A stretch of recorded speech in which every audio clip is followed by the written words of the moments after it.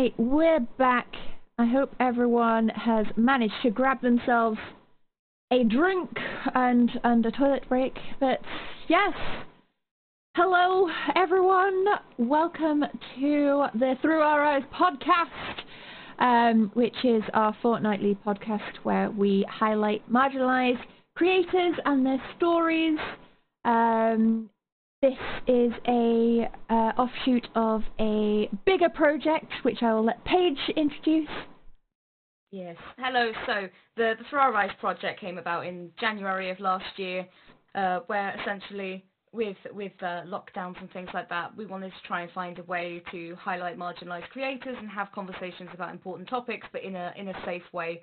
So the idea for Through Our Eyes streams came about, and we got 30-odd creators together in one big chat for 10-odd hours in segments, and we discussed lives, experiences, troubles, and tried to answer some of those awkward questions. And then we realised that trying to speak to 30 people for 10 hours, it was very difficult to learn anything about any one particular person. And so Jack came up with the idea of the podcast as an offshoot so that we could talk to people in more detail. Yeah, and now we spend a couple of hours just highlighting individual stories about being LGBTQIA, being BIPOC, various illnesses, mental health, and a wide variety of different talking topics. So, just to point out, alerts should be, maybe, are off. And we will get on to letting our interviewee introduce themselves. Tell us a bit about who you are. Well, hello everyone. My name is Josie Poser. Well, it's not my name, it's my handle, but you know the thing, the internet. What do I do? Well, I do a lot of RPG stuff, predominantly TTRPG content. I write TTRPG content, I run games, I have a TTRPG-inspired web novel that I write that's doing pretty good compared to what I expected from it. And I stream achievement hunting in JRPGs, which is notoriously a difficult thing to do. I don't know why I do this to myself. And I work full-time as a caregiver for an autistic young adult, and myself diagnosed with autism spectrum diagnosis since way back, but I guess we're going to be talking about that a fair bit today. Yes. So just a few little bits of information. Pronouns. Where can people find you specifically? Well, pronouns she, her. On very rare days, it's a they, them. But unless it is one of those days, I would prefer, or I encourage, that people use she, her. I am here on Twitch. I'm on the Tweeters, and I am on Wattpad. And everything should be under the same name, Josie Poser. Brilliant. So, yeah, what are we here to talk about today? You're asking me? Yeah.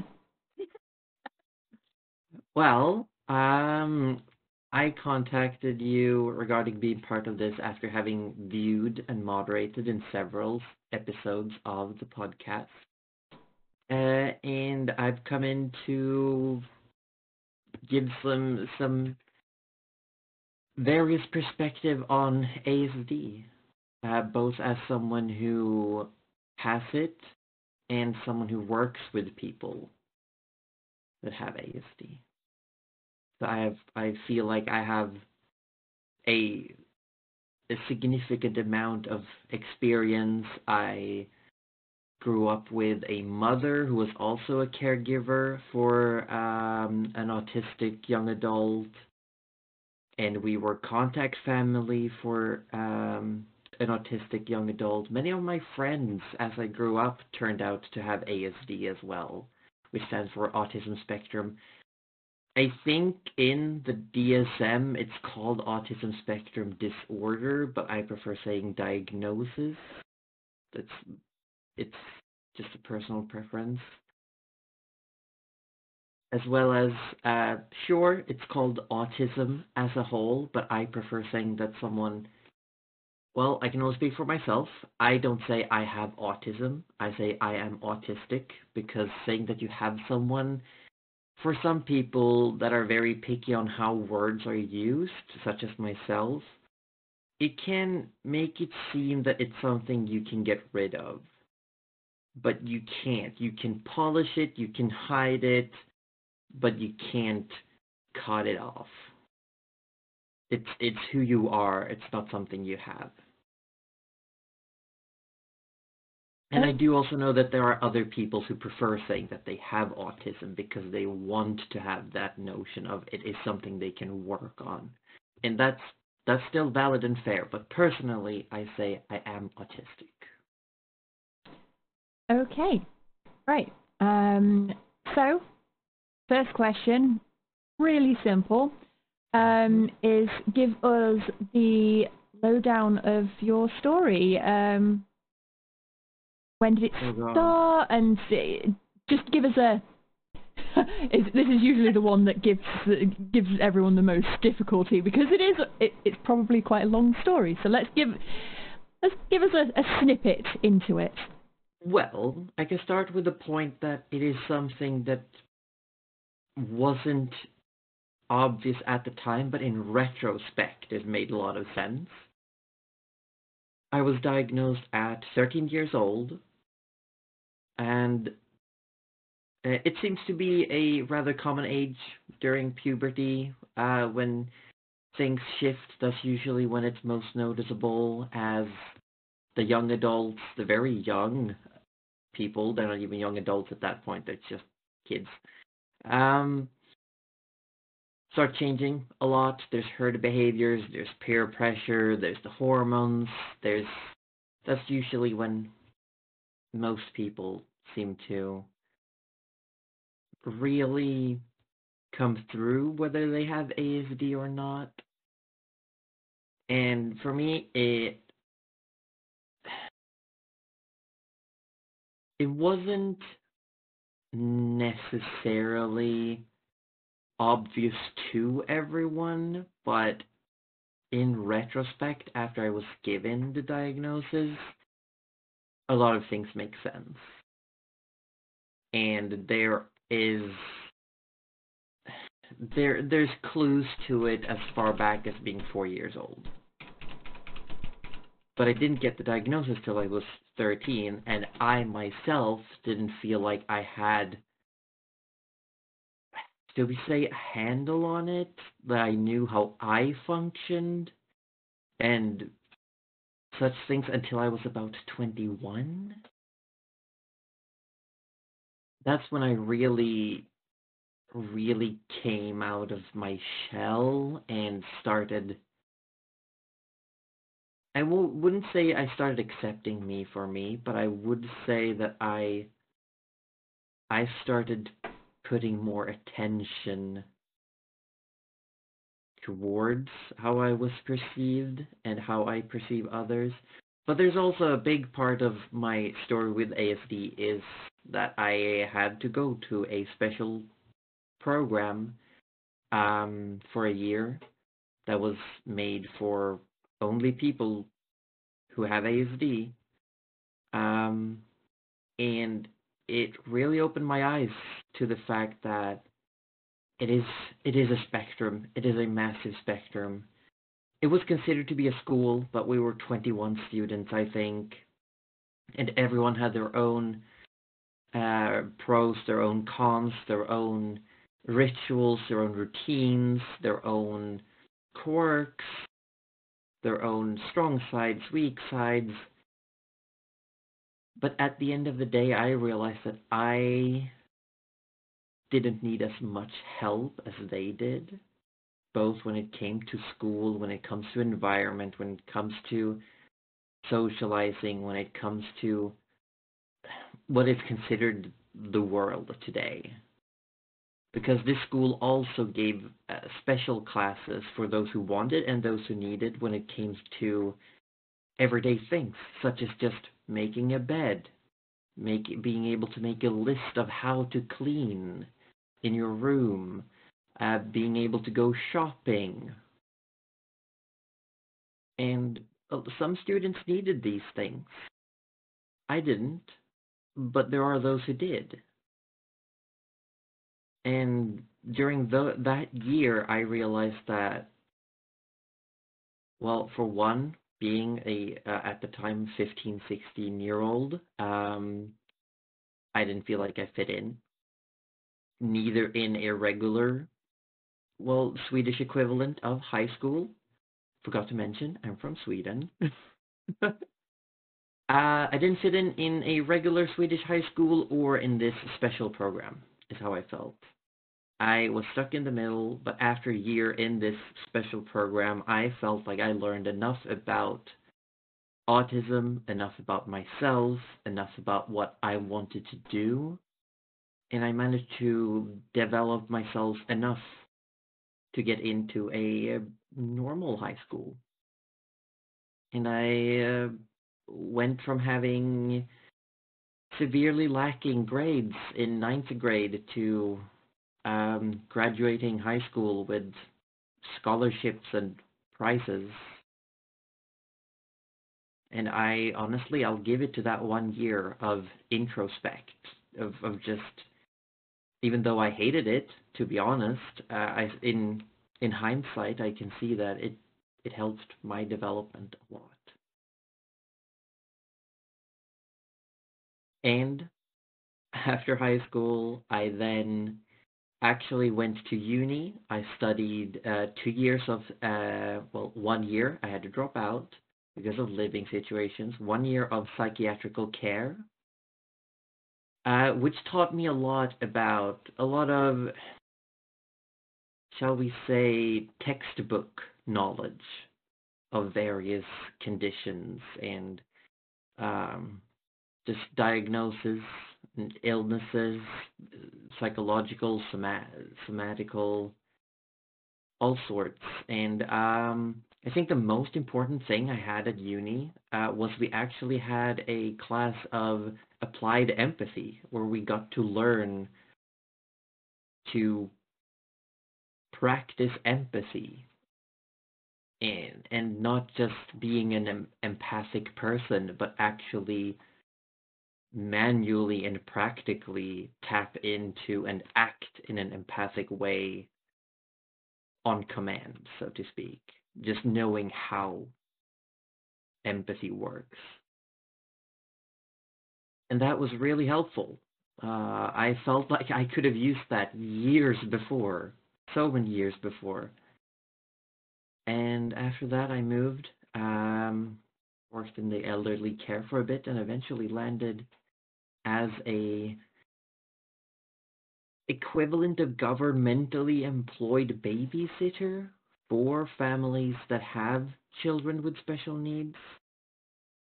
And then after half a year of doing that, I got employed full-time as a caregiver for an autistic young adult, and I've now been working with the same person for, I think it's as of last month, 7 years. Yeah, it's been a ride.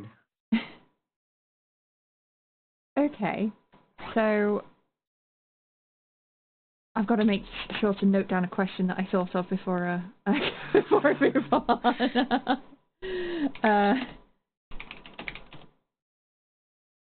Next, I wanted to discuss a bit more about how it impacts you as an individual.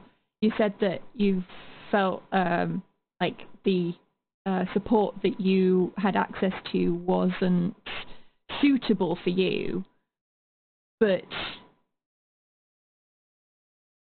it does affect you. It does actually have an impact on you as a person.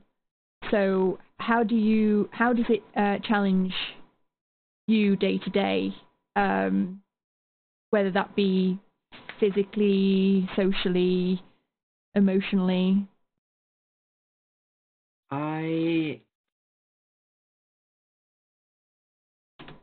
It affects me every day, and I've spent years.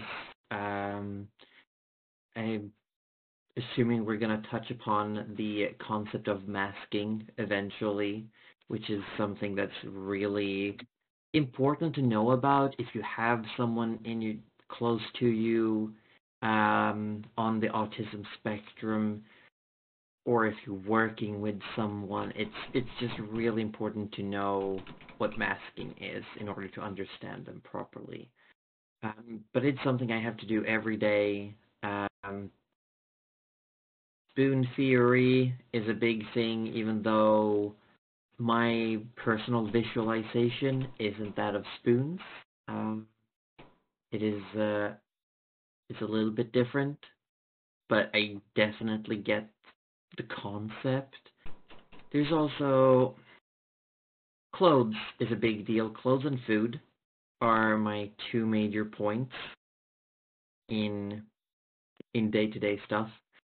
If I wake up and I make sure to set my alarm every morning as close to having to leave as possible. I'm a time pessimist, and I also want to make sure that everything is as close to on time as possible. Super weird example, but it's come to the point. It's something apparently I inherited from my father as well, is a stupid sense of time. I put a microwave pizza in the microwave earlier today, and I start it, and this is every time. I just put it in the microwave, I start the timer, and I leave, and no matter what I do, I always know what time is left on the timer when I come back to the kitchen. And it's just weird. And usually it is within 5 seconds of the microwave going off. And so every morning I set the alarm. Before I set my alarm, I always go through what do I have to do in the morning. I have to walk the dog. No, am I bringing the dog to work? Am I eating breakfast at home or at work? Which meds do I have to take? Do I need to shower before work? Do I need to do physical therapy before work? All these things go through my head. And I set my alarm to the point where I have exactly enough time to do the things before I leave for work, because I want to sleep every minute possible. And usually I pick my clothes the night before. And when it comes to picking clothing, that's just one of the things that's really important to me. If I'm having, I usually in my mind, I gauge it in two, what's the word? Bars that fill up. And one is for physical comfort and one is for mental comfort. And when I wake up, the bars are set. I can't change them. There's not enough time in the morning to do anything that would affect them. So I have to dress within the bounds of mental and physical comfort. I have to. It comes down to fabrics, it comes down to temperature, it comes down to coverage. It even comes down to how comfortable is it walking in, how comfortable is it sitting in, lying in,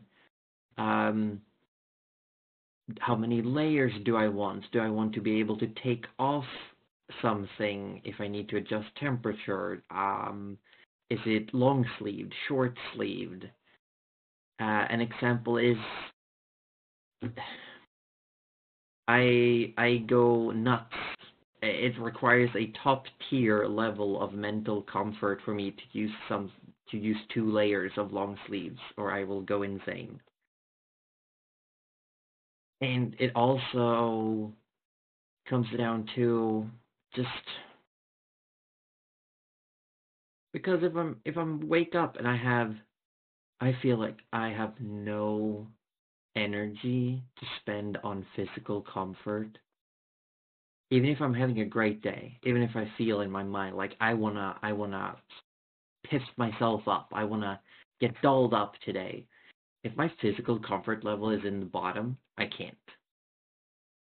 Because even if my brain is like, ooh, all this energy, my body's gonna be like, it's warm, it's tight, it's itchy, it's too short, it's too long, it doesn't have thumb holes, it has too many clinky bits, it doesn't have enough clinky bits.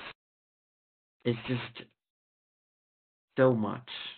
Or it can be something as simple as like this one specific seam on my shoulder is itchy.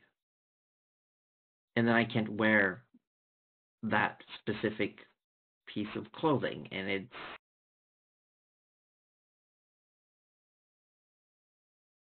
it's just, and days where I have a high physical comfort, I can wear whatever I want. But if I have low mental energy, I'm not gonna want to. Because if I wear something that is physically draining, that's gonna pull down and then it's gonna drag the mental comfort with it. And it's similar with food. Usually I have to, when it comes to food, if I make the food myself, it has to be in twos. That's just how it is. I need to have 2 slices of pizza on my plate. I'm having 2 hamburgers rather than 1 hamburger and some fries. I'm having 2 hot dogs. I'm having 2 of this. It's 2 of that. It's 2 ice cubes. There's a lot of things like that, or the fact that I choose to make sure that I always have what I call safety foods available. Certain microwave pizzas, microwave pierogies, hamburgers. I make sure there's things that I can cook from frozen if I don't have the time or the energy. And there are people who can testify to the fact that I love cooking, but sometimes you just can't. And I know there's people out there that can't because they have chronic fatigue. They can't because they have pain. But in my case, it can be as much as I can't eat. I physically cannot eat anything except for microwave pizza, for example. It's not that I don't have the energy. It's not that I don't want to. It's like throwing old potatoes at a brick wall. It's not gonna do much. I'd just like to take a point to clarify for everyone. What do you mean by a safety food? A safety food is a food that I will always be able to eat. It will taste much enough the same every time I make it. It is quick. It is easy. It is usually, for me at least, it is usually something very, how do I put this, on its own. It's not sloppy. It doesn't crumb too much. It doesn't, I don't know how to explain it. It's just something that almost always looks the same. It's predictable. It's quick. It's easy. And it's just something that doesn't cost spoons making or eating. And usually just, it, it tastes nice. Tastes Something good. reliable then. Yes. However, I will say I know that there are some people, especially the Scandinavian ones, or I'm not gonna say that people outside Scandinavia don't get this, but we have a specific type of microwave pizza called Billys, and Lars Epanes mentioned it in chat. They're called Billys, and they come in squares. They're not like little pizzas. They are squares, like cut out of a massive, like fabric pizza, like a factory pizza. The only thing about these billies that can affect me is if they are edge pieces. The worst thing that can happen to me is getting a corner piece. When there's not full sauce coverage, there's not full cheese coverage, there's one bit on the end that's just bread, when it's supposed to be a perfect rectangle with equal amounts of everything on it. And then you get a corner bit. And then you get a corner bit. And it's just the worst. Disappointing. It's so disappointing. But I feel like that, from my understanding of what you're saying, is a lot of, like, rather than disappointment, it's the need for uniformity. A little bit, yes. It's also how I eat these things. When I eat Billy's pizzas, I scrape the cheese off. Even though I want it to be the same, even though I want full cheese coverage, I will scrape the cheese off, then I will scrape the sauce off and eat just the sauce first, and then I will eat just the dough, and then I'll eat just the cheese. I can't explain it. It's like when I'm ordering pizza out, I'll order calzone, and then I'll remove the dough lid and use as a vehicle and put the filling in. And people are like, why don't you just order a regular cheese and ham pizza? Because that's not how I want it. That's literally just it. That's not how I want it. Yeah. I do the same with a Nando's meal where you get your burger and your chips. It's like, I don't want to eat a burger. I want to take the bread off and put the chicken to the side and eat the buns separately because they taste great with sauce.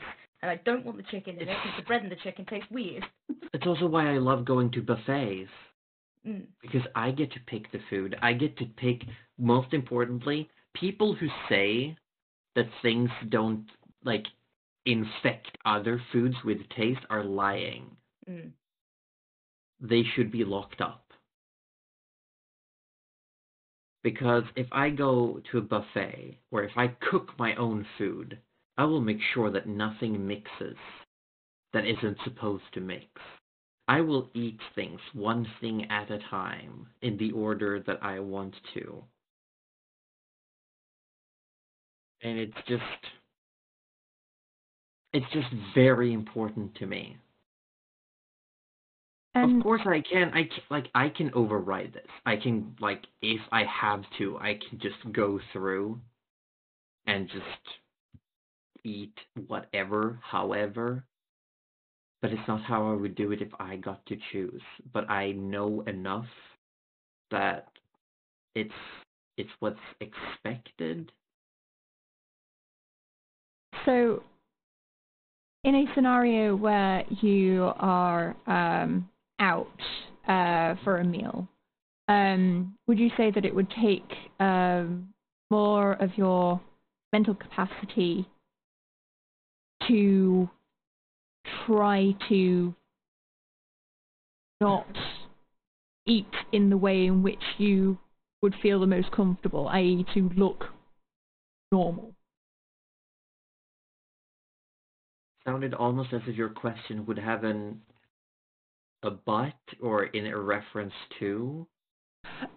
Just in the scenario where you're in a social situation. So is that something that you yourself do, or do you? No, not really. And I do want to thank the fact that I did go to culinary school. In Sweden, our high schools are specialized. You apply as if you would a college.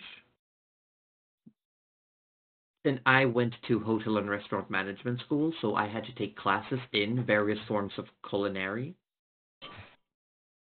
or gastronomy, if you want to.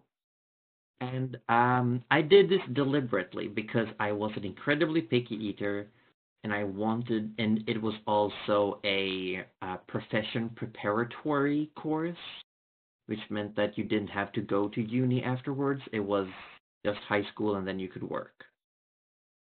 And I felt like that was just two birds with one stone.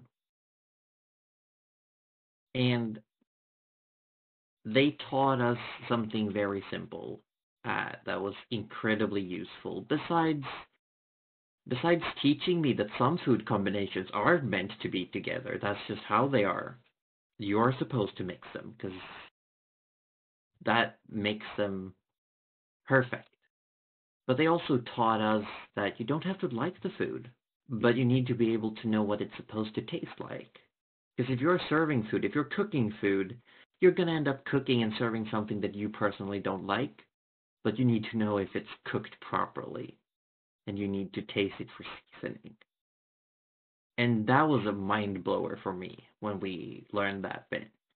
And it was like, I don't have to like the food. And it's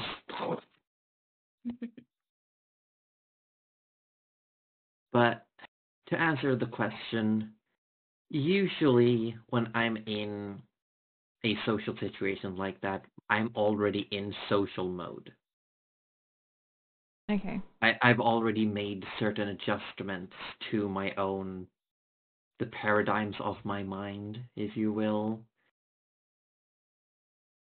And I'll be fine. Usually when picking food from a menu, I will look through the menu. I will very quickly hone in on things that sound like they would taste good or sound familiar. And then I'll look through and see what looks like it has the least amount of things that I would not like. And then I'll probably, if it's a completely new place, I'll probably ask whoever's handling the orders. I'll ask for specifics because there's a lot of ingredients that's not mentioned on the menu. Usually the condiments on a hamburger, they're usually not all mentioned. Or when someone says salt and pepper fries, they don't mean salt and pepper the spice. They mean pepper the vegetable, which was not written out on the menu, by the way. I That one apologize. almost got me. I apologize, everyone, for laughing. I was present at this particular event.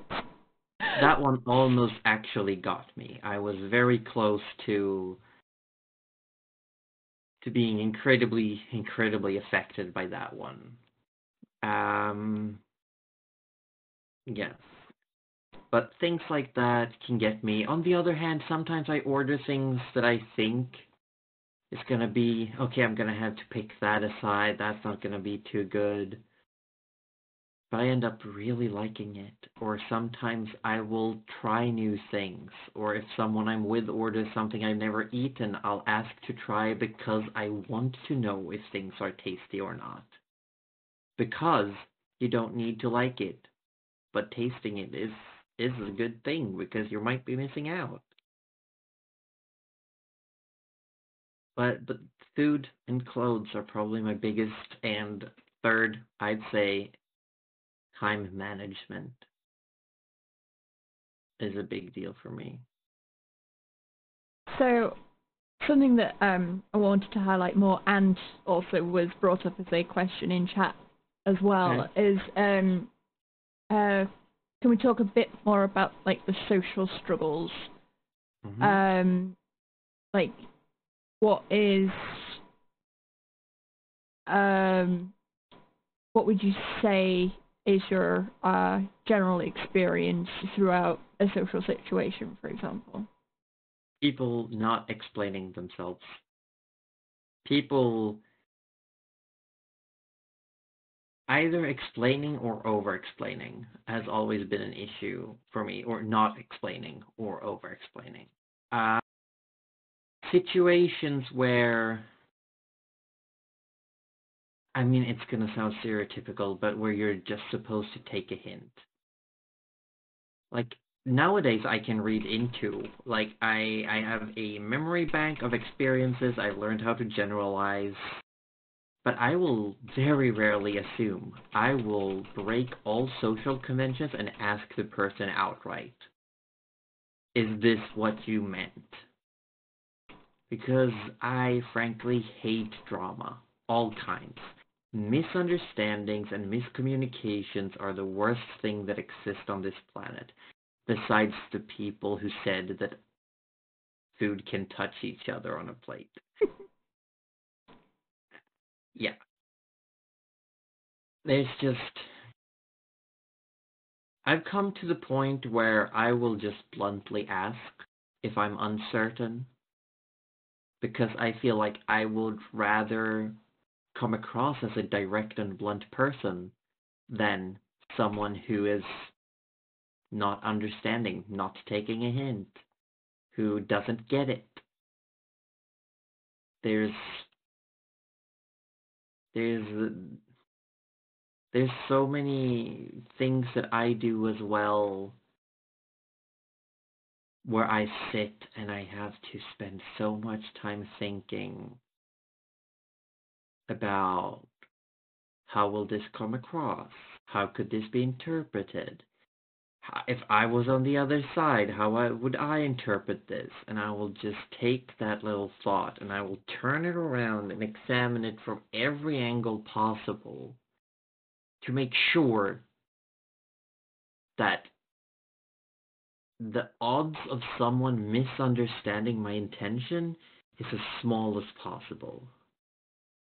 And very often I will add extra information just to minimize even more.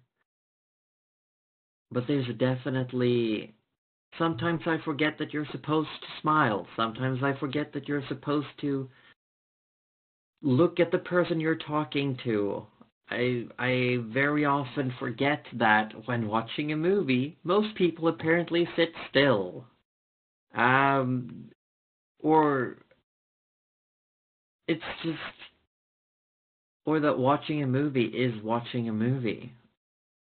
Or the fact that, it's.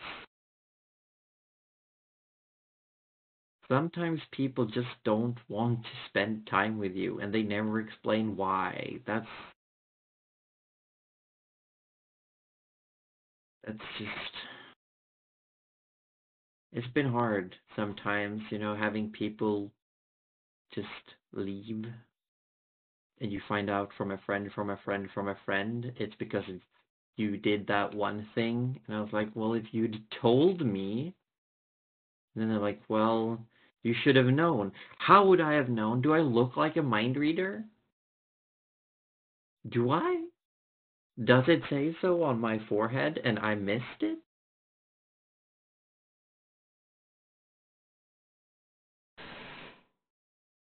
What was that face? That was either Drac shitting themselves or just forgetting exactly what she was going to say right in that moment. Yep. That point where I had a clarification question and it left the moment that I got to the point of wanting to say it.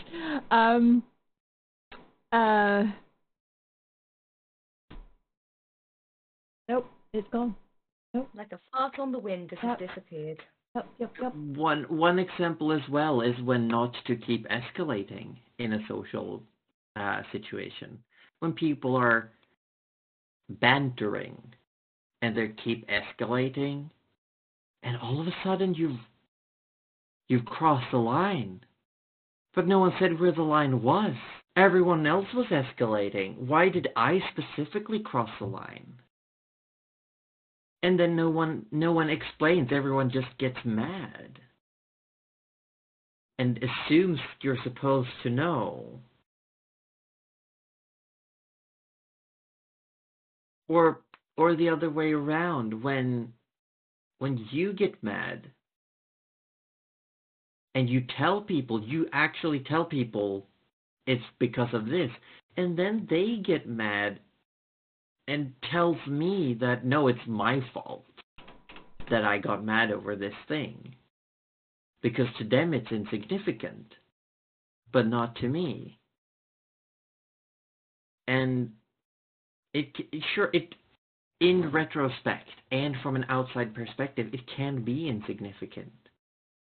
But it's also about, it's about the experienced life. It's about not knowing what's going on in someone else's life.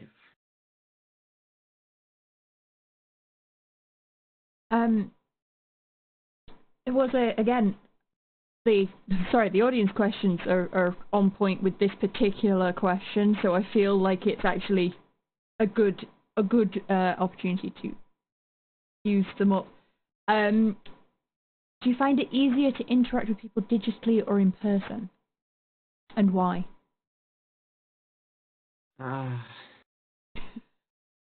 I would say it depends. It's like it's one of those weird metaphors where it's like, oh, it's a double-edged sword. It's two sides of the same coin. It's the blah blah blah. Because when you're doing it digitally,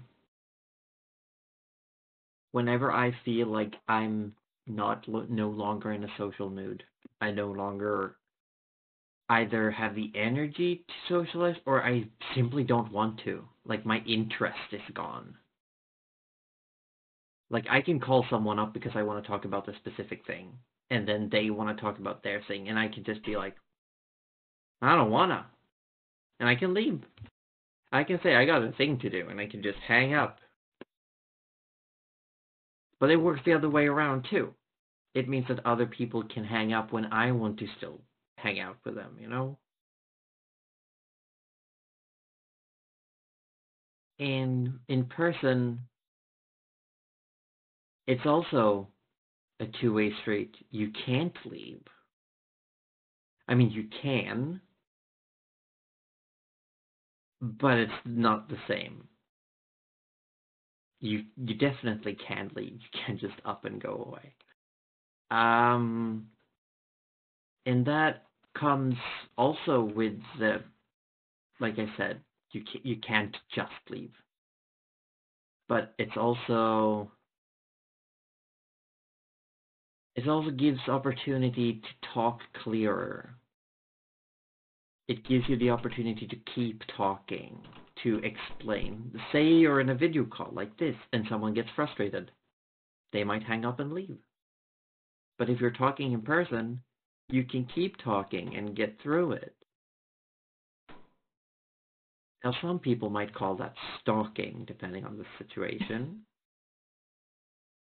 But it also gives the opportunity that if someone is upset, instead of them leaving and just boiling down what happened, you can talk to them, you can share the experience, you can reach a healthy level of communication and resolve the issue. Or sometimes not resolve the issue, but either way, you can at least try. It's like I see the pros and cons. I personally,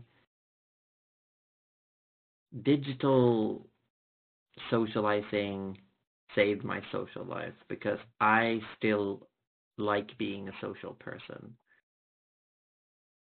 But digital socializing lets me do it on my terms. And that's, for me, is something healthy. Especially when it comes to streaming, because then it's because it's I'm gonna be a bit selfish, but when I stream, it's literally me doing what I want, and it's just me. Sure, there are people in chat, but they are texts in chat. I can ignore them. I can block them. I can time them out. I can turn it off, or I can choose to engage on my terms.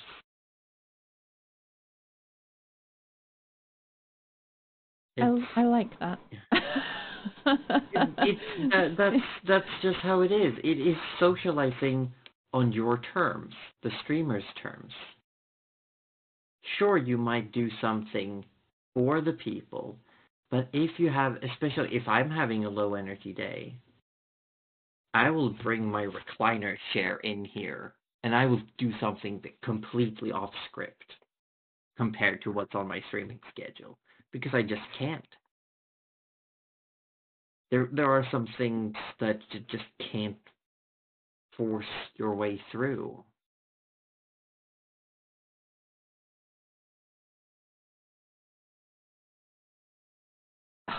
I feel like I'm just rambling and No, talking. no.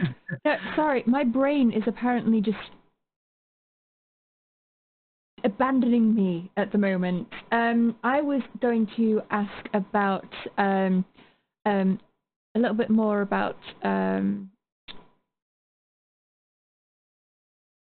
metaphors and metaphors and double meanings, because you said about how like with communications the unspoken rules of conversations can sometimes get a bit in the way. How does it work with like nuances of language, especially as someone whose second language is English?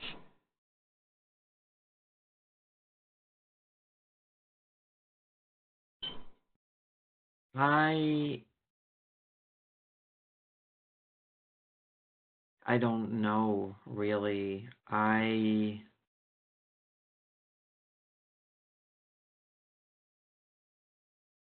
think on that point, I'm okay.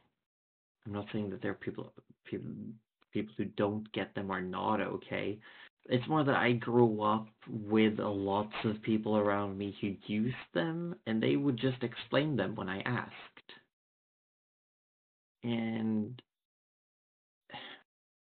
English might be my second language, but we get to learn English so early in Sweden, like stupid early.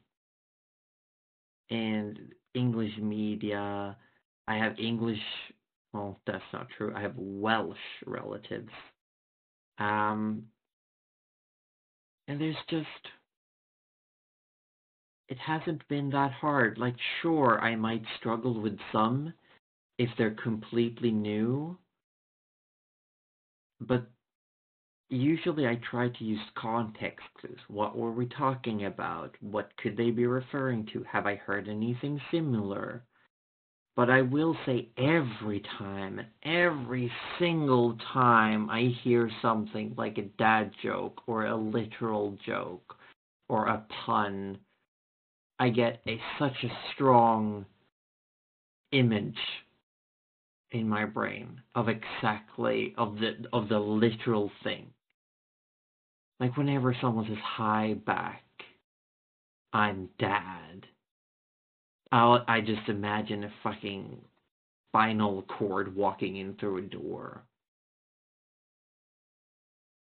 Or the whole like, oh, just shoving it under the mat. And I'll just imagining all the times in cartoons I've seen anyone put anything under a mat. Like, I get what you mean, but the imagery it always pops into my head every time. And I've had issues where I don't get them at all. But I think when it comes to dad jokes, literal humor, puns, I don't struggle so much, I suppose.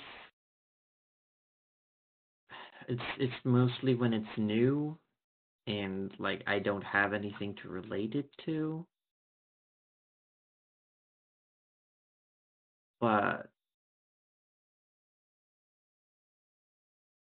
yeah, in that specific scenario, I don't have any struggle. I'm just haunted by the imagery.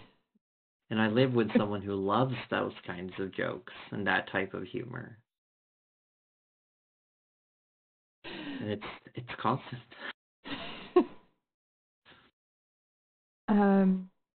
Okay. Right. Chat's just having a bit of a protest. Right. So we've got a couple of questions, but we'll leave those to the end because we've got other ones to discuss.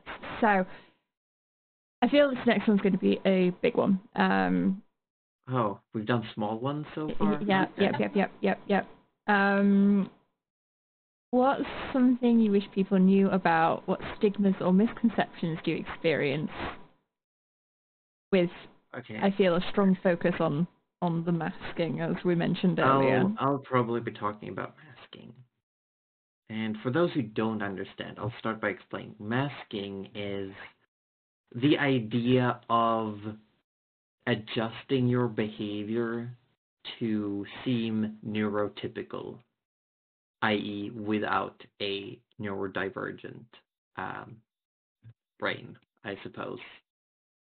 And it is the concept of putting on a mask or several masks, filtering out what you want to say and do, and only say and do what you've learned to be the accepted social norm. That is masking. It is, and it can be a very intense process. It is energy demanding, and it is, in some cases, permanent. It can be, for some people, it can be incredibly difficult to unmask. And therefore they will always, like myself, it's really hard for me to regain spoons when they're used up, because I can't just turn everything off.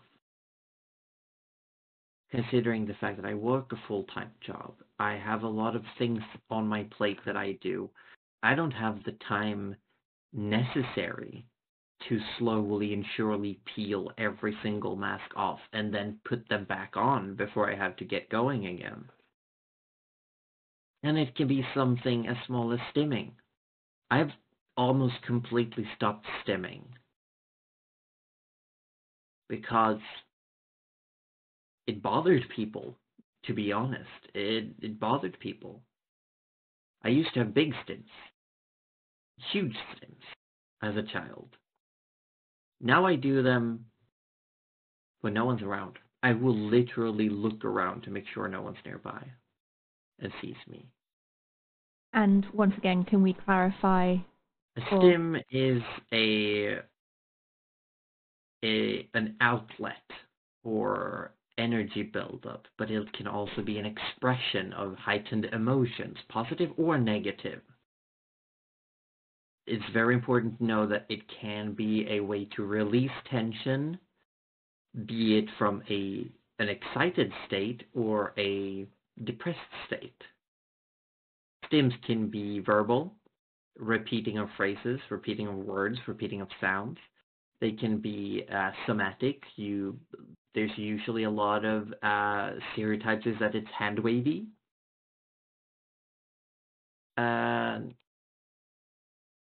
Some people argue that toe walking is a type of stim. It is something that's very commonly found with autistic people. Personally, I spin my hands when I stim. I rotate my wrists as quickly as possible. That's how I stim. And for some people, as I said, it is a way to get rid of energy. If you're excited, it can become uncontrollable. And I still have moments when it is uncontrollable. It's been a while, but I did have a completely uncontrollable stim where I had to stand up and I bounced and spun my hands.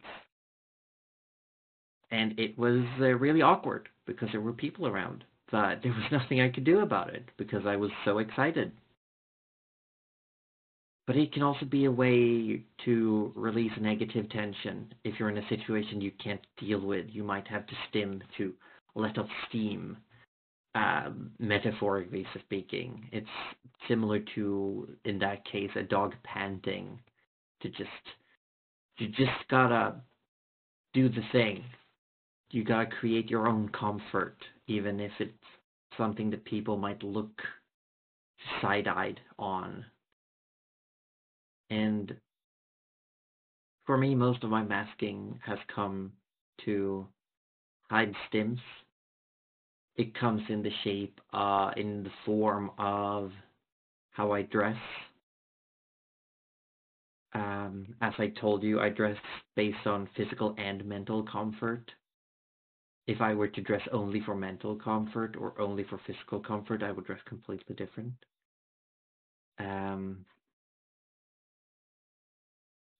It comes in the form of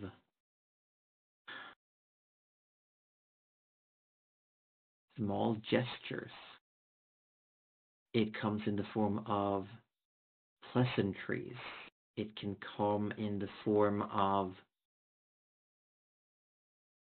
nodding at someone you get eye contact with on the street. It can come in the form of not lip syncing the music that I listen to. It can come in the form of being able to walk my dog. It can come in the form of touching gross things. It's masking is literally putting on a mask and make yourself more accommodating to the masses, I suppose. Fitting in.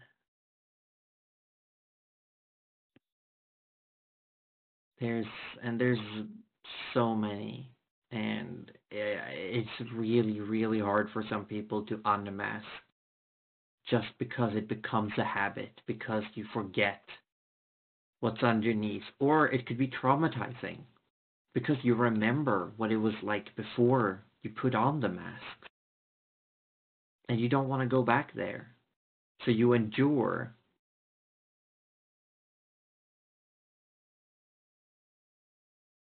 So, what are the stigmas that come with that?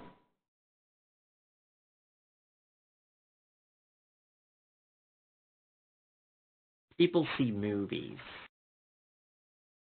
And nowadays there is some good media regarding ASD. But people see movies like Rain Man. And it's just...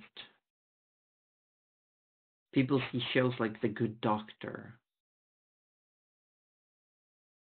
And I don't think neither of these two are particularly well made in portraying someone who's autistic. I mean, they could be good at portraying specifics, individuals, but they also very heavy on stereotypes. But there are people who fit those stereotypes. Stereotypes exist for a reason. But I feel like the stigma comes regarding they'll assume you're super smart, they'll assume you're detail-oriented, they'll assume you can't stand certain types of light, they'll assume you can't stand certain types of sounds, they'll assume you can't hold eye contact, they'll assume that you speak differently or not at all. There's also stigma regarding physicality. There's very often, autistic people are depicted as lanky, bony, with awkward motor skills. Not true at all. Sure, I know some. I know some who are definitely not. There's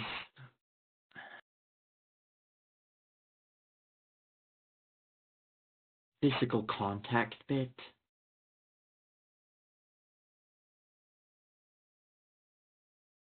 That's a huge one.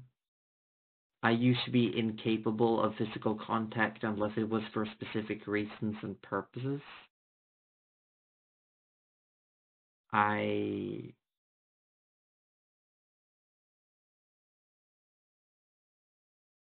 used to be unable to eat when I wasn't at home. There's the stigma around food habits. I know some people that have no issues eating whatever. There's the stereotypes of everything having to be perfectly organized all the time. Not at all. There's plenty of autistic people who are, for lack of a better word, hoarders that create hoarder dens. And while it may seem chaotic, they might have a system. While it may seem organized, it might be chaotic.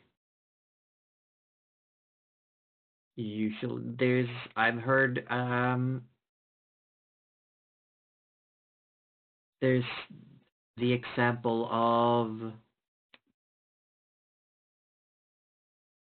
where everything has to be clinical, everything has to be uniform. Not true at all. There's so many stereotypes out there, and they can be incredibly hurtful. And speaking of stereotypes, I want to touch upon the expression suffering from autism. Because I hear a lot of people say the expression, well, they suffer from autism. And that's just not how it is.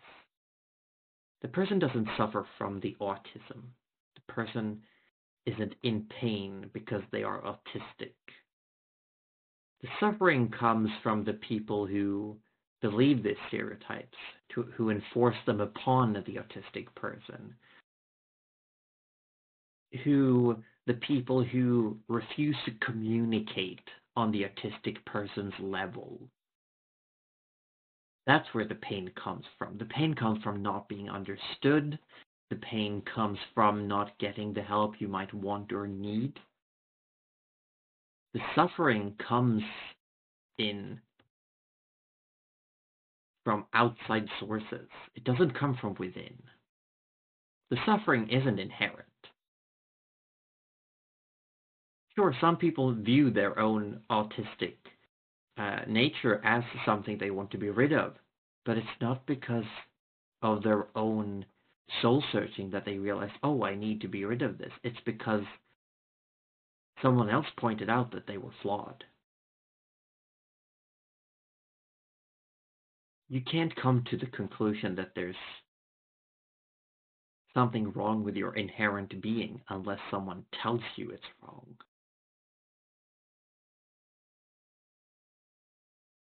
They don't suffer from autism. They suffer from idiots.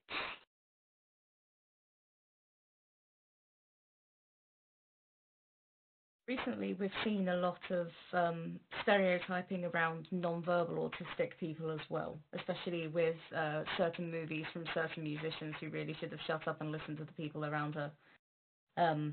Let's not even.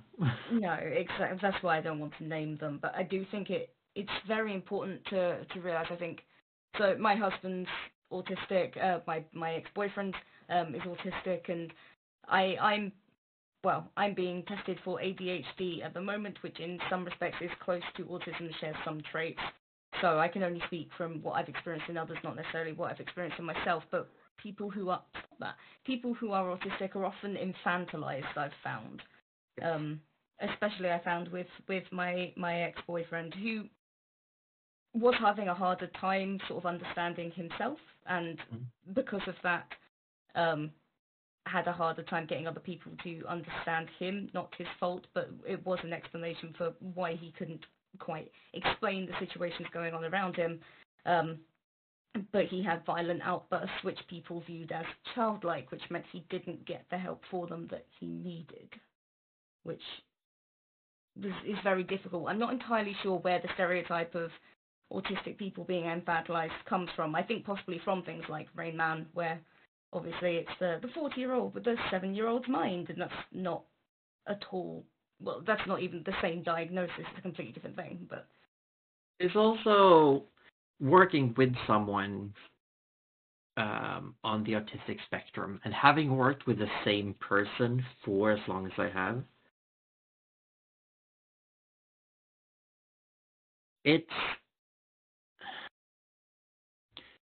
For some people, there is a stereotype of a, I don't know the English word for when you have two diagnoses or disabilities at the same time, or one or like two or more. There's a word for it, but I don't know it.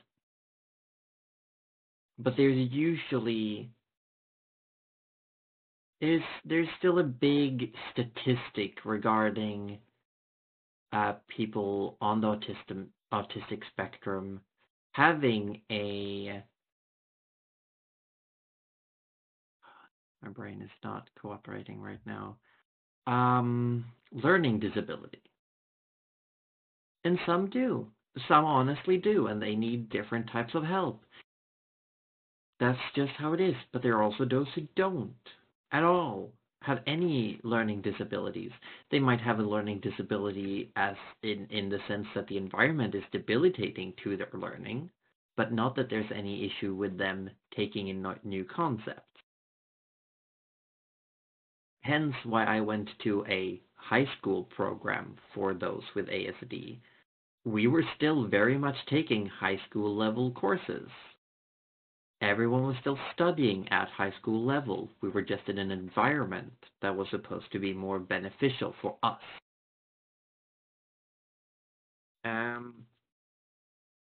And also, God, I lost my train of thought. I was going back to the fact that I work with someone and have done for so long. The infantilizing can also come from the fact that sometimes it's hard to retain surface level information. Only the most recent thing said is retained and quickly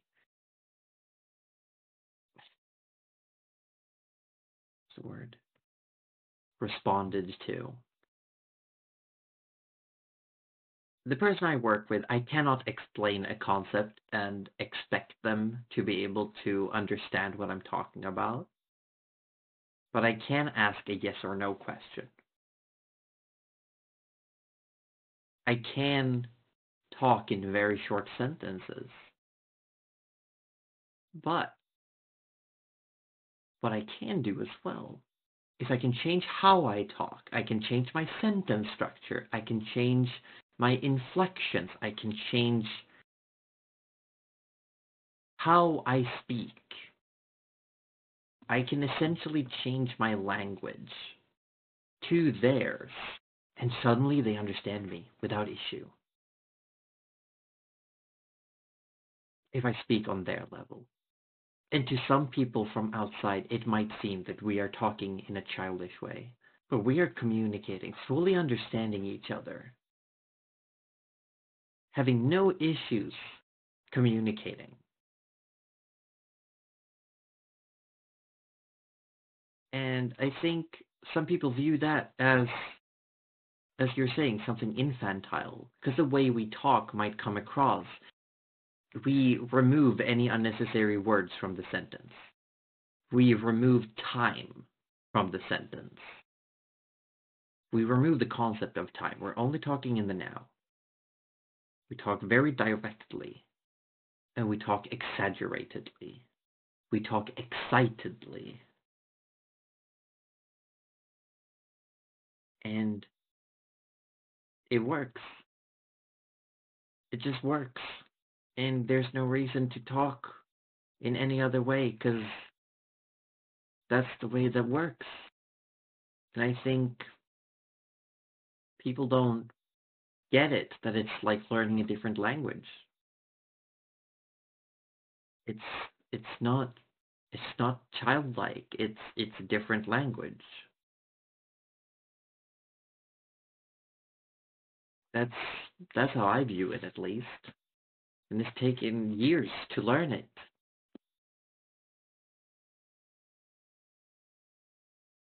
So I think that actually leads us quite nicely onto our last question before going into audience questions. Tell us something that you can take away from your experience that has been good? What good has come from this? Good has come from this. I was giving what's the word again? Wow. Adapted, customized, special attention in my later years of basic school. Again, words and systems don't really add up. Year 7 through 9, I had several instances of special help in various forms in school.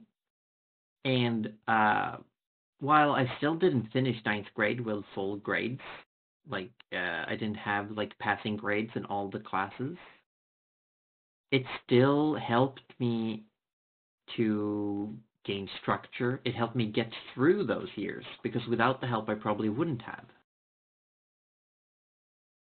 So there is help out there. It just needs to be the right help for the right person. Also, something that I take away from my experience is that communication is super important. And I know everyone talks about most of communication isn't done through words, but it can be. And it is so much clearer. It is so much clearer.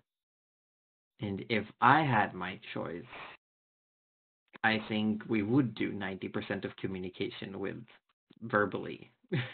if I was to decide.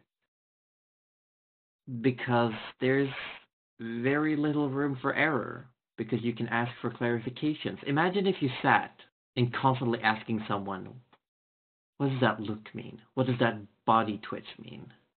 Why did your eyebrow do that thing? Why did you look over there? Why did you lick your lips? Why did you scrunch your nose? Why did you breathe like that? But when it just doesn't work, does it? Because then you start analyzing yourself and you get self-conscious, and it just spirals. It's just like it ends up being one of those things where someone says, don't think about a blue elephant. And now you're thinking about a blue elephant. Don't think about the fact that if you wiggle your tongue in your mouth, it feels like you have a fish in there. Now you tried wiggling your tongue in your mouth, and it felt like a fish. You become incredibly self-aware if that was how communication worked. But that's not necessarily a bad thing. No, but that's what I'm saying, like, that's what I've taken away from this, being blunt in verbal communication, but it doesn't always work. Because it requires reciprocation.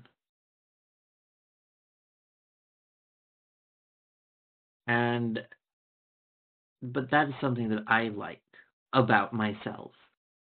That I have come to the point where I decided not necessarily to mask the bluntness in asking for clarification. Because I just hate misunderstandings. So I will take what people say at face value. If you tell me you're having a good day, I'm going to assume you have a good day. Because that's what you told me. And if you didn't have a good day, but you told me that anyway, that's on you. Because that's what you told me. And as I said earlier, I'm not a mind reader. And it just feels like some people believe that everyone else is a mind reader. And I sometimes feel myself going like, oh shit, I made an assumption, and I'll go back and text someone and be like, what did you mean? So I suppose that's a good thing. Or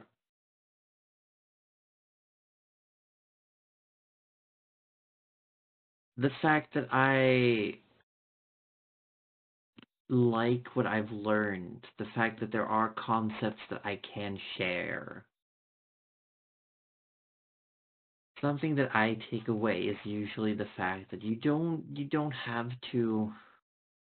It's like the thing with the food. You don't have to like it, but you need to know what it's supposed to taste like. And the same goes with people sometimes. You don't have to like your boss, but you need to know what they do. You need to know how they work. I You don't definitely need. filled that in with what they taste Yeah. like, Sarah. Yeah. It's like, That's on you. Don't That's lick on your you. boss. maybe don't go around licking your boss. But the point is that you don't need to like them, Mm. but you might still need something from them eventually. You need the communication. And in communication is just super important for me as well. A lot of things I've done through my life have been to become better at communication because I used to be trash. And I still have nonverbal moments. I still have moments where I need to demask, even though as I've said, it can be really hard. I get people who know me often ask, like, "Are you really autistic?" Or people I meet when I tell them, they're like, "What? No way! But you seem fine." And I'm like, I'm fine, but I can still be autistic. You know what? They're not mutually exclusive. You can be both. Something that I take away from my experience is the fact that I like telling people the truths about what it's like being autistic. My experience has helped me helping others. And I think a lot of what I want to get out of my life is to simply, because when I went to the special program and realized that I did not need as much help as them, but I needed some help. I realized that I wanted to be that some in between help. Now it's not exactly what I do for a living, but I ended up adjacent to that. I just realized that if with the right help I could manage to end up with a full education, a whole full-time job, feeling like I'm part of society. But I wanted that. Not everyone does. But I could help those who do want that. I've been in that seat, and I want to help others get through it. I would also dare say that somehow, don't ask me why, but I feel like it's because I'm autistic that I have a stupid amount of optimism out of nowhere. It's like, sure, I have down days, but for some reason I just can't seem to stop thinking it gets better. It'll be fine. Some people don't always appreciate that, though.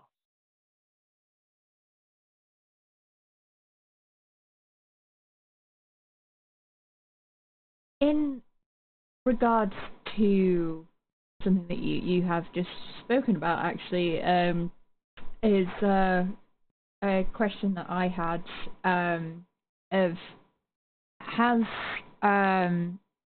do you feel that living with autism has helped you in your profession?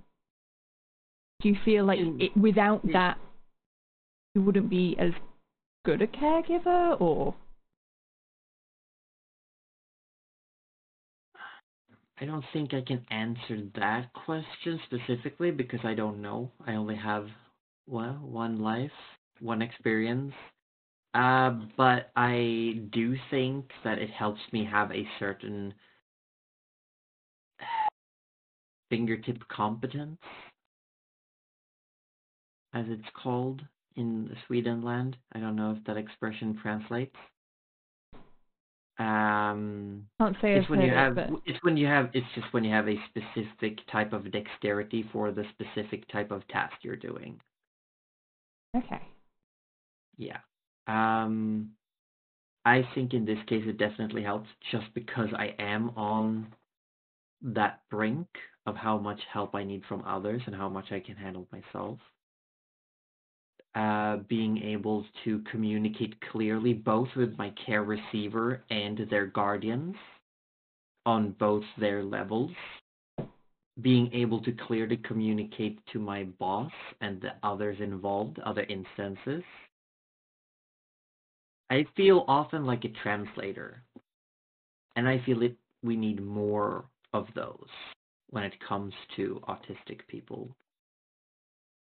Because a lot of them want to communicate, a lot of them want to be able to be involved in their own healthcare and their own life, but they might not have the tools to enforce their own autonomy. And a lot of them also just don't. Some of them are forced to be part of a society that they don't want to be part of.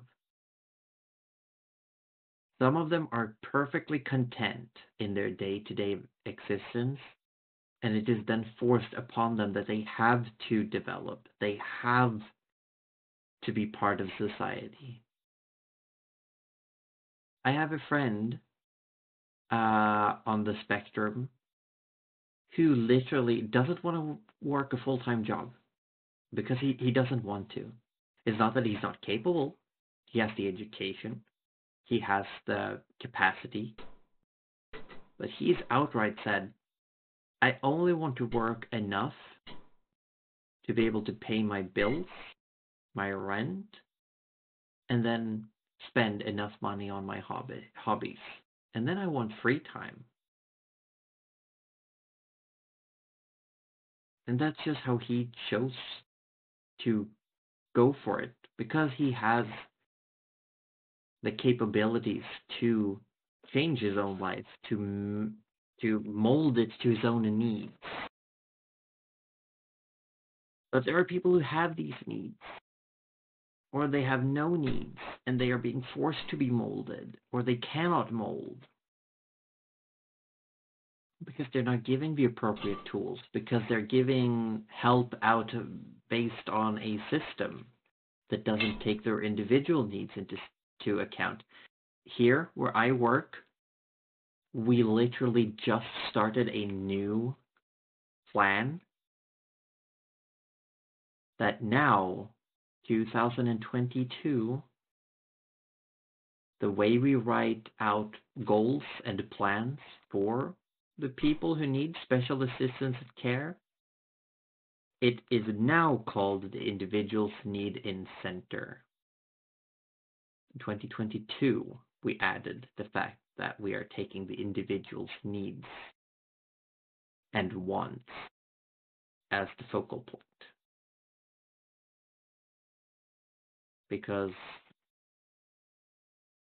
who cares about the person we're supposed to take care of? They don't know what they want, do they? Nah.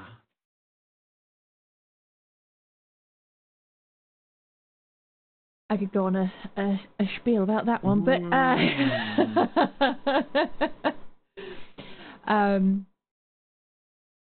right. Okay. So we have a couple of audience questions. And I'm gonna get the not so serious one out of the way and done with first. Hit me. Would it be helpful to not use puns when typing with you? It would make communication faster, because I wouldn't be sitting here groaning and having a bad time.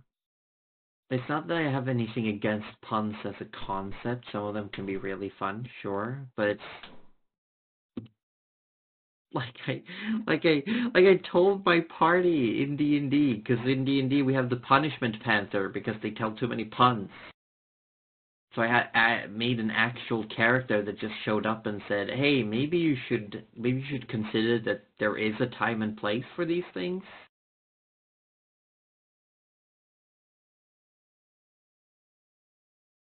So the answer to that question is I don't like random puns.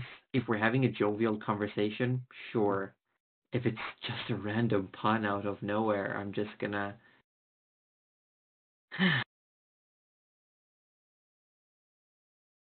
I guess that's one as well. On the note of communication and puns, something that I've done and something that I've told many people in my life, if they are joking in the fact that, you know, how sometimes you try to act convincingly, or you're telling someone something opposite of what you actually mean as a joke. You know, when you say, "Hey, have you seen my keys?" and someone says, "Yeah, they're where you last put them." I have made sure to tell the important figures in my life, or at least hint towards that. You need to make sure you're using a joke voice. Otherwise, I'm going to take you seriously. You need to exaggerate the fact that you're joking, or it's not going to fly. We're going to have a bad time.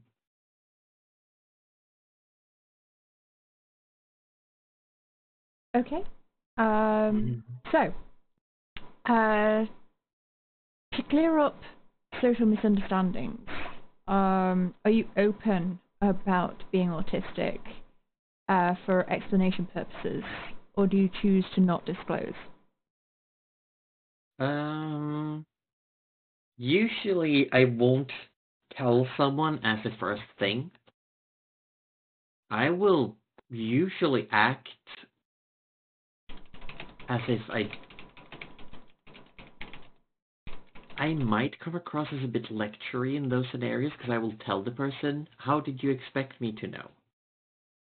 How did you expect it to come across?" And I will almost be a bit inquisitive and try to figure out what was their train of thought? How did they end up there? We had a miscommunication, and I'm trying to figure out why did we have a miscommunication. And to some people, that's really awkward when you start asking. How did you expect me to react? How did you expect me to know what you meant when you were not telling me what you meant? And then, if they get really uncomfortable, I might mention, "I'm autistic. And these questions are not meant to put you in an awkward position. They are genuinely meant as the questions I'm asking. I want to know this information." That's it. There's no underlying ulterior motive. I'm literally wanting the answer to these questions because I don't know the answer to these questions. There's nothing else to it. There's nothing behind it. I'm just asking questions because I don't know.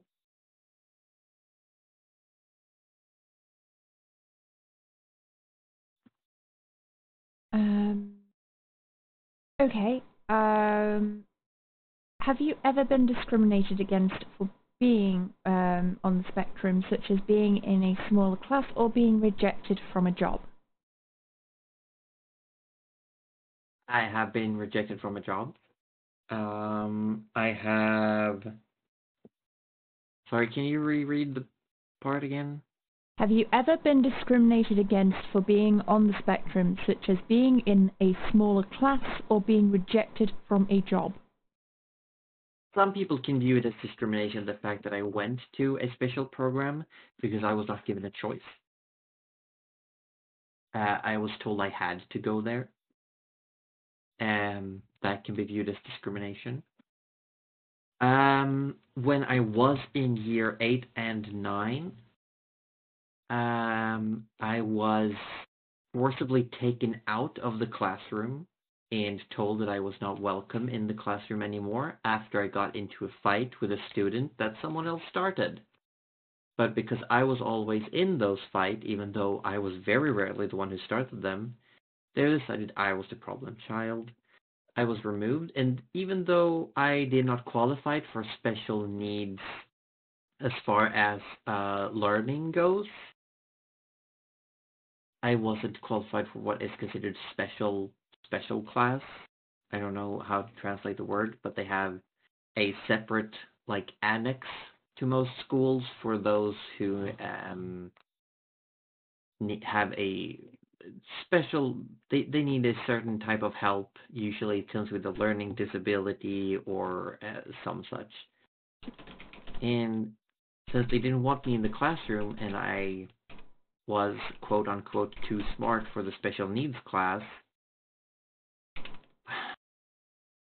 I was stuck in the middle, and I ended up having to be with these kids in the special needs class, but I had to study the regular subjects, and it was an incredibly disrupting environment. And it also led to the fact that no teacher would allow me any grade above a passing grade because I wasn't actually taking part in class. So they couldn't grade me higher because of attendance, because they didn't actually see what I did. They didn't let me into PE or workshop, because in Sweden you have to do textile and woodwork. And they wouldn't let me into either of those classes as well, so I got a stricken grade, which means you didn't even fail, you got no grade at all in those. And then, as I said, I was told I had to go to the special program for minimum a year. They go up to 4 years, and I was told I had to go there for minimum a year. And then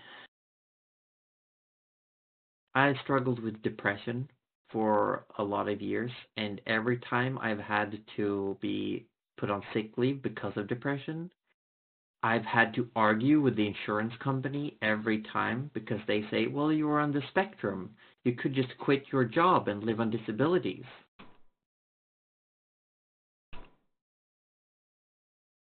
And that is incredibly hurtful because of how hard I fought to get myself to a full-time job, to get myself an education. It incredibly hurtful.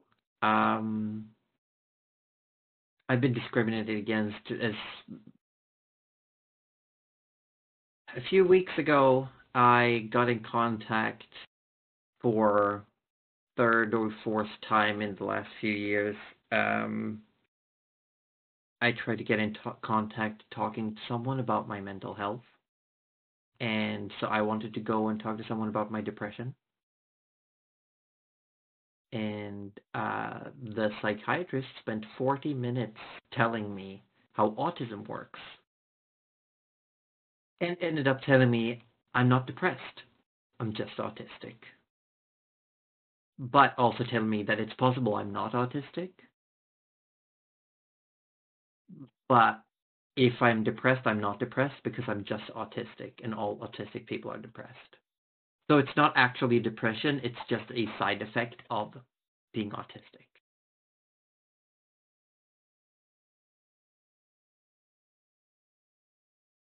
And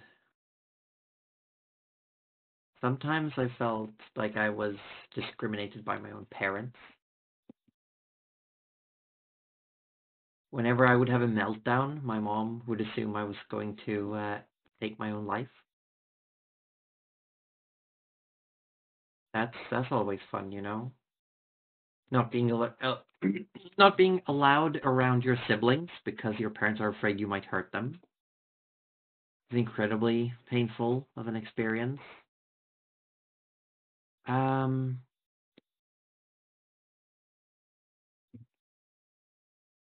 There's just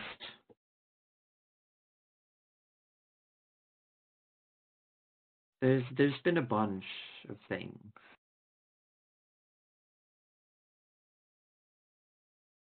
all over the shop. And just because of that, I'm having a hard time thinking of examples anymore. It's okay. We can move on. Do you want to talk about family, or shall I move on to the other question? I can touch on it. Did you have a specific question? A question was submitted of how is autism approached or treated within your family? Do your parents, relatives accept your autism or autistic identity? Sometimes. I feel like my older sister forgets a lot, and she will act as if she jokingly remembers when I remind her. But it's very hurtful because she'll say something, and then apparently I don't react the way she wants me to, and she'll call me out for being rude or mean, and I'll have to ask why, because I don't get it. And then she'll be like, fuck, yeah, right. And then she'll either just say never mind, or she'll just end the conversation. I feel like my dad, to some degree, infantilizes me in the way he talks. At the same time, I feel like he doesn't get it. And he had this moment. I had very recently been given my diagnosis, age of 13, as I mentioned. I think I had turned 14 when he came home and asked me why I hadn't done the dishes. And I said, you didn't ask me to do the dishes. And he said, but there are dishes. You could have done them. And I would ask, do you want me to do the dishes? And he said, well, I'll do it myself. And I'm like, if you wanted me to do the dishes, you could have asked me to do the dishes. I'm not, like, it's one of those situations, again, where I'm just asking to gain information. I don't have any ulterior motives with my inquisitiveness. And stuff like that still happens when I talk to my dad. And it's gone to the point that my dad and I don't really talk much because we don't really have anything to talk about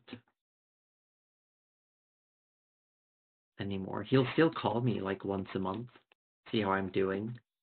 But mostly he just wants to ask about physical ailments. Like he's also one weird thing on a similar note was I lived with my dad for a while after I dropped out of uni, and I found out from my older sister that my dad's wife had apparently spoken about me behind my back and said I never helped with the house chores. And they had asked me to do the dishes when I come home from work and to vacuum the downstairs area every 3 days. So that's what I did, because that's what they had asked me to do. But apparently that they expected more, but they never told me they expected more, so how would I know? Again, doesn't say mind reader in my forehead, does it? Not that anyone can tell my bangs are blocking. Maybe it does. But it's just because some people can do those things on impulse. Some people can walk by something that's messy and just tidy it up. And I've had moments where I've done that. There's a story. Am I okay to go on a tangent? Go for it. While I was going to this special program, there were a lot of people in said special program that started dating each other. My best friend at the time started dating. Everyone had nicknames. everyone had nicknames. So we had my very good friend called Aggie started dating someone we called Miss Evil.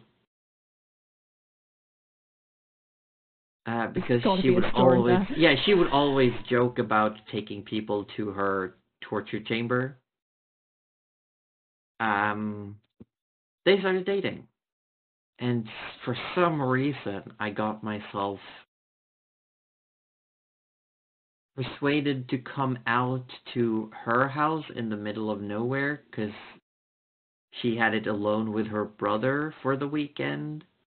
And my friend was like, you should come over, we'll hang out, it'll be nice. And I was like, you want me to third wheel? Like, I genuinely asked him, why? What's the plan? What are we supposed to do? And he just said, we'll play games, we'll hang out, we'll drink some beers. And I said, I will not drink beers, I'm open to playing games. Fine. And this was also, while I was in this special program, I had to... One of the requirements for me to be able to leave the special program was to prove independence and that I could do things on my own, essentially. So I just said, like, I'm going to Aggie's girlfriend's place for the weekend. And my mom was like, the whole weekend? And I said, yeah, looks like I'm staying 2 nights. We all go to the same school, so we were taking the same bus on Monday. This was a Saturday for some reason. It was cold as heck. Like ice and snow everywhere. It was Sweden in like January. It's cold, okay? It's cold. And so we go there, and the first thing I realize is I don't like the smell of the house at all. Kitchen is a wreck. Miss Evil keeps a bunch of pets, various types of birds of all kinds. Half of her room is a bird enclosure. It's just a bed, a wardrobe, a desk, and a bird enclosure. Her walk-in closet is a hatchery for chickens. And apparently we're all supposed to sleep in her parents' bed. And it's not fresh sheets. It smells. And I ask, what's for food? To which the response is from Miss Evil, our host, is, I'm eating leftovers. You can eat whatever you want.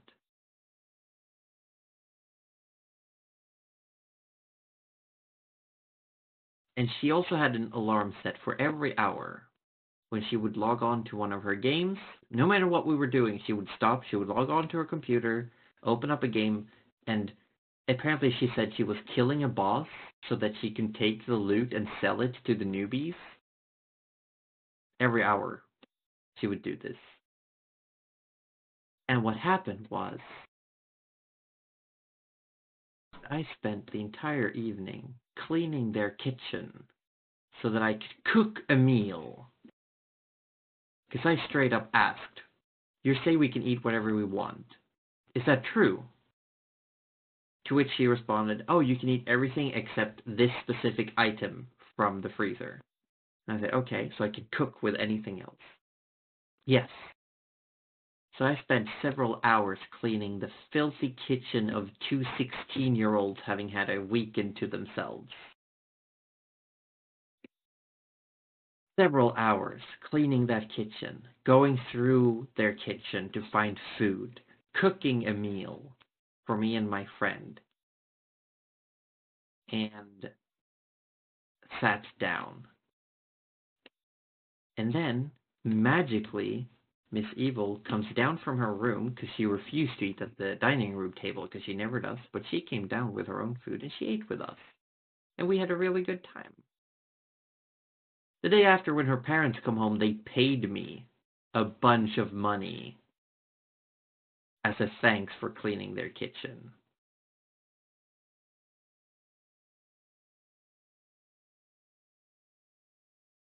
And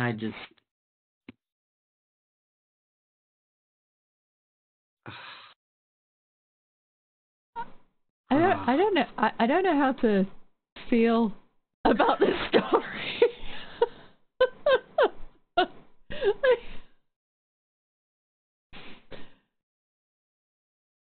Anyway, one last question before we move on to our closing. Is there anything we as part of your community can do that would be helpful or be beneficial? In what way?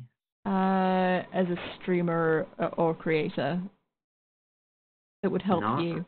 Not really, no. Have oversight when I don't have the energy to put on all of the masks. That's one, I suppose. There are just times when I just can't. There's times when I can't. There's also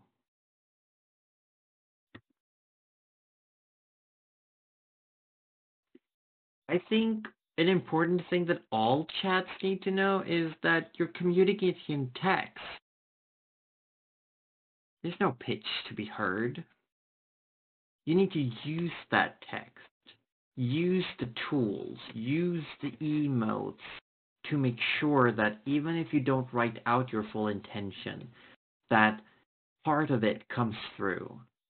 If you're joking, make sure you emphasize that it is a joke. If you ask something because you truly don't understand, make sure that it is an inquisitive note. If you are communicating in text, it is a very one-dimensional communication form. So use it to its full potential. That's the power of emotes. Just so you know, the power of emotes. I think that's a huge takeaway that I have for chats. It's just remember that there's a delay. The moment can be gone if you're trying to give a quick-witted response. And there's also as Sai is saying, emotes. Yes, oh god, MSN. That was a while ago, MSN Messenger. Oh, but my yes, existence hurts thinking about it. No, I'll race you one better. ICQ. ICQ. Anyway. But I'd say that's the biggest takeaway a chat and a community can do. Like when communicating in text, be overly clear about the tone of your message. Like never be afraid to over-explain something when it's in text.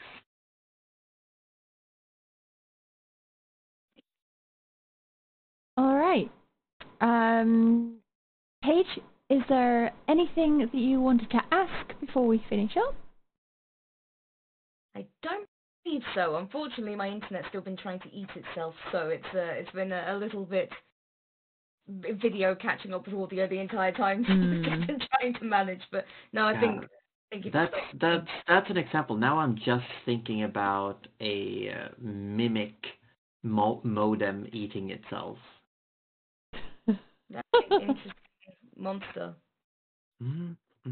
Like that's just you said the internet is eating itself, and that's all I'm thinking about. Like I know what you mean, but the imagery is going to be there anyway. Fair. Okay. Well, do you have any last comments that you wish to add to this before we finish up, Josie?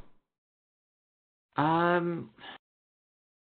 don't know. I tried to be very methodical in my responses and not tell too much about my own life story. like there's more to my story. I've mostly been answering the questions as clearly as possible. If people have any questions to me in the future within any communities regarding the process of coming to the conclusion that I had an ASD, like that I was diagnosed with it, that's a story in itself. But my last comments, I guess, is be nice. I suppose be nice. Like if you meet someone and they ask a lot of questions, don't just think they're being annoying. Answer their questions. Okay, can I get a shout out for Josie and Paige, please? I've already gotten one. You have another one.